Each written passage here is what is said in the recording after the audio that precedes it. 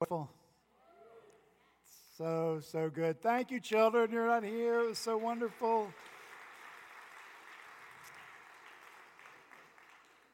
They got us just in the right spirit to actually celebrate this second candle on the Advent wreath this morning. Because joy, which they have made us feel this morning, is definitely connected to prophecy, to the Word of God. And that's what the candle is that we lit this morning, the prophecy candle. And by prophecy, we mean divine thoughts that reveal divine purposes spoken by men who are under the inspiration of the divine Spirit of God. And so these prophecies of God, these thoughts of God, these plans of God ought to produce joy in your life and my life this morning. And if the prophetic word of God produces joy in our lives this morning, then you and I ought to be committed to it. Don't you agree?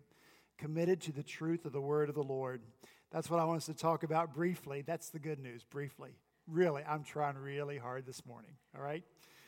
But we're going to look at 2 Peter chapter 1. So if you're using a pew Bible, feel free. If you didn't bring one, I didn't get the page number.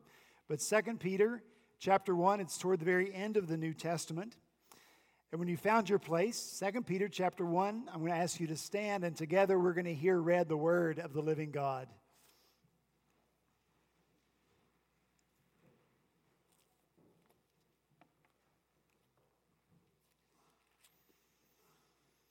2 Peter chapter 1, beginning in verse 16, this is the word of the Lord.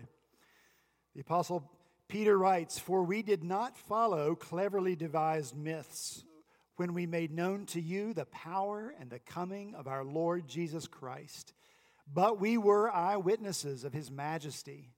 For when he received honor and glory from God the Father, and the voice was borne to him by the majestic glory, 'This is my beloved Son, with whom I am well pleased.' We ourselves heard this very voice borne from heaven, for we were with him on the holy mountain.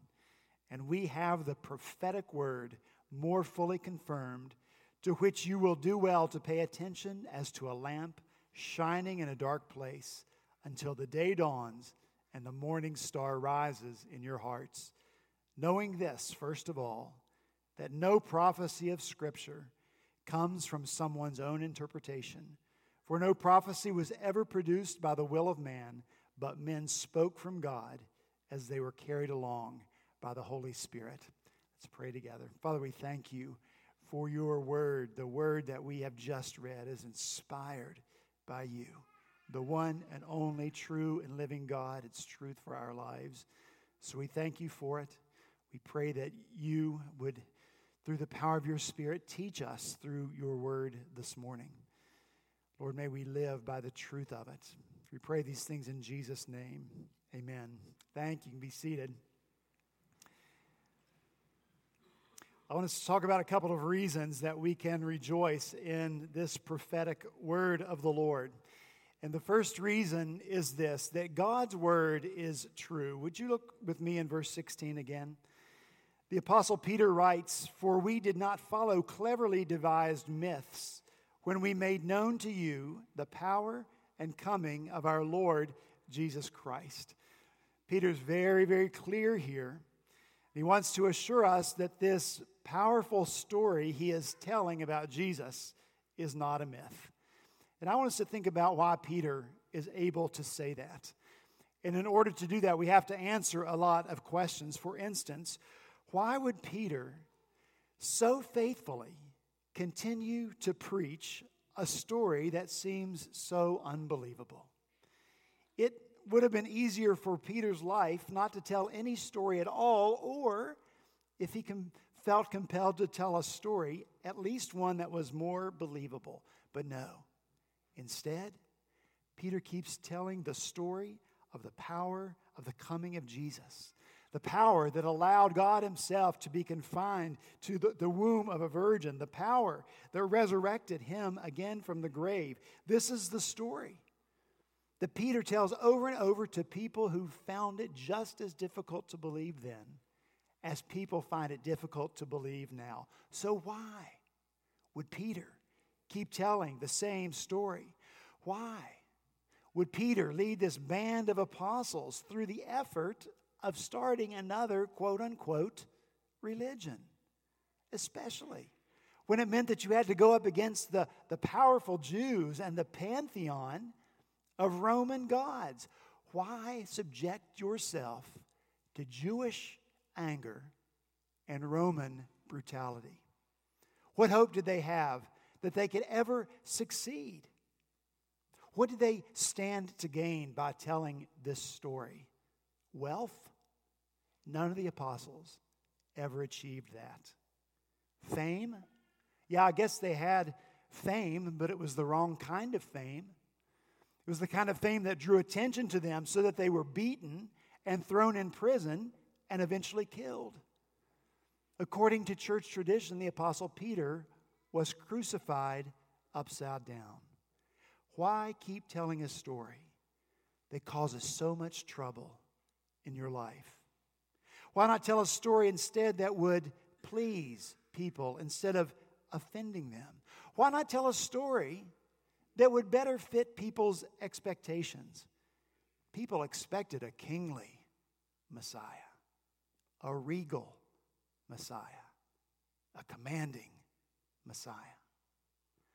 But Peter kept telling the story of a humble, stable-born, foot-washing, cross-carrying Messiah. And look, the apostles were no dummies. They know as well as you and I know that people will follow you if you can effectively answer this question for them: what's in it for me? If you can tell people what's in it for them, they will follow you where you lead and they will buy whatever you are selling. What did the apostles have to offer those who follow Jesus? New life in Christ? Abundant life? Eternal life? Yes, absolutely. Are we thankful for those things? But what else did they have to offer? Persecution? Suffering? Estrangement from family? Being fed to wild animals in the Colosseum? Being used as human torches to light Nero's garden parties? These were the things that were happening to those who followed Christ while Peter was still preaching, while Peter was writing letters just like this one. But Peter didn't change his story. He kept telling his story. He kept calling people to become a follower of Christ along with him. Why? The only reasonable answer to any of these questions is this: because the story is true. Do you believe the story is true? Do you?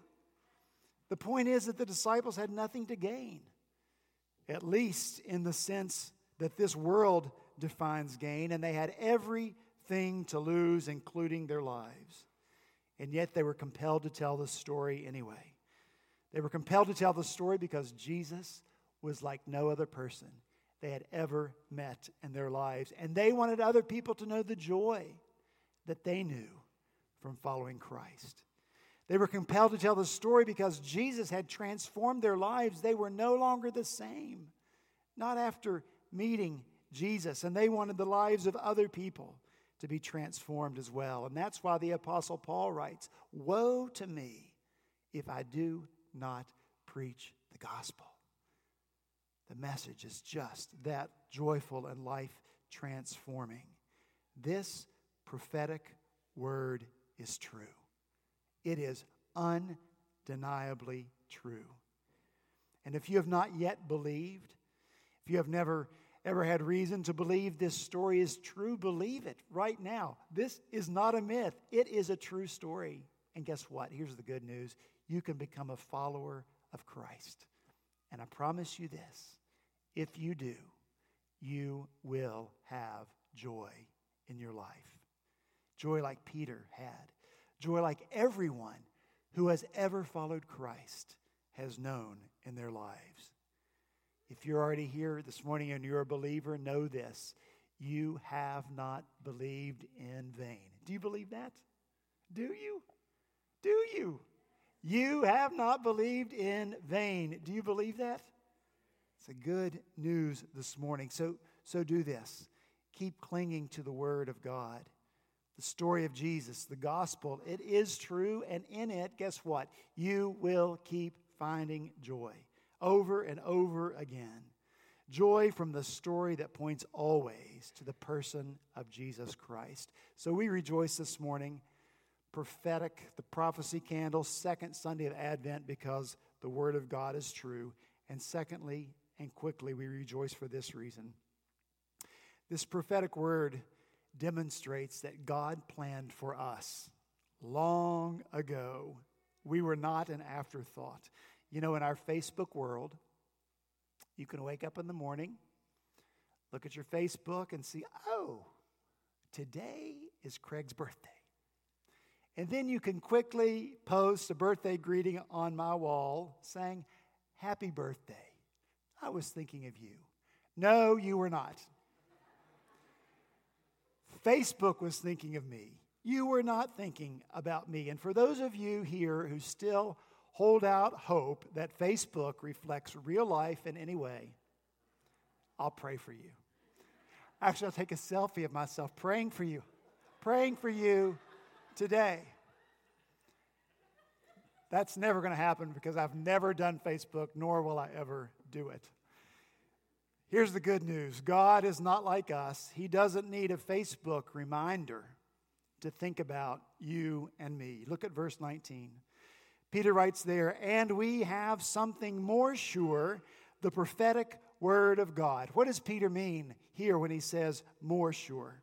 He might mean that this prophetic word of God is more sure than his own personal experience. And listen, Peter had an incredible personal experience with Jesus that he writes about here. On that mountain of transfiguration where he was with James and John, and they saw Jesus transformed before their very eyes. His face shone like the sun. His clothes were dazzling white. The voice of God, the majestic glory, as Peter describes him here, spoke from heaven, "This is my Son, in whom I am well pleased." And even though that experience was real for Peter, and even though it was true for Peter, Peter wants people to know that the foundation for belief, the assurance that you can believe, is much deeper than his own personal experience. Everything that they saw on the mountain of transfiguration that day simply confirms what God had already prophesied in the Old Testament. God had planned the glory of Jesus long ago. How long ago? All the way back to the beginning of human history in the Garden of Eden, when God told the serpent who had just enticed Adam and Eve to sin, God said, "I will put enmity between you and the woman, and between your offspring and her offspring. He shall bruise your head, and you shall bruise his heel." The one who would crush the head of Satan, the one who would defeat the power of sin and death, was already planned. You could say that Jesus and Mary are in the prophetic word of God spoken all the way back in the Garden of Eden. Jesus is the one that God speaks of, and Mary is the woman who would give birth to him. God has been planning a way for us to be with him for a long, long time. We are not an afterthought.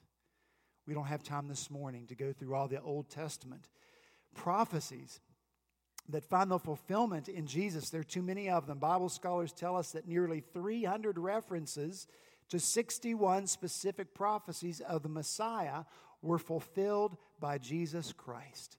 Prophecies made by different people over the course of hundreds and hundreds of years. Prophets like Moses, Isaiah, Micah, Hosea, Zechariah.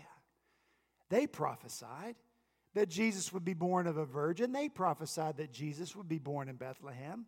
They prophesied that the Spirit of God would be upon him and that he would bring good news to the poor and bind up the brokenhearted and proclaim liberty to the captives, that he would open the prison to those who were bound.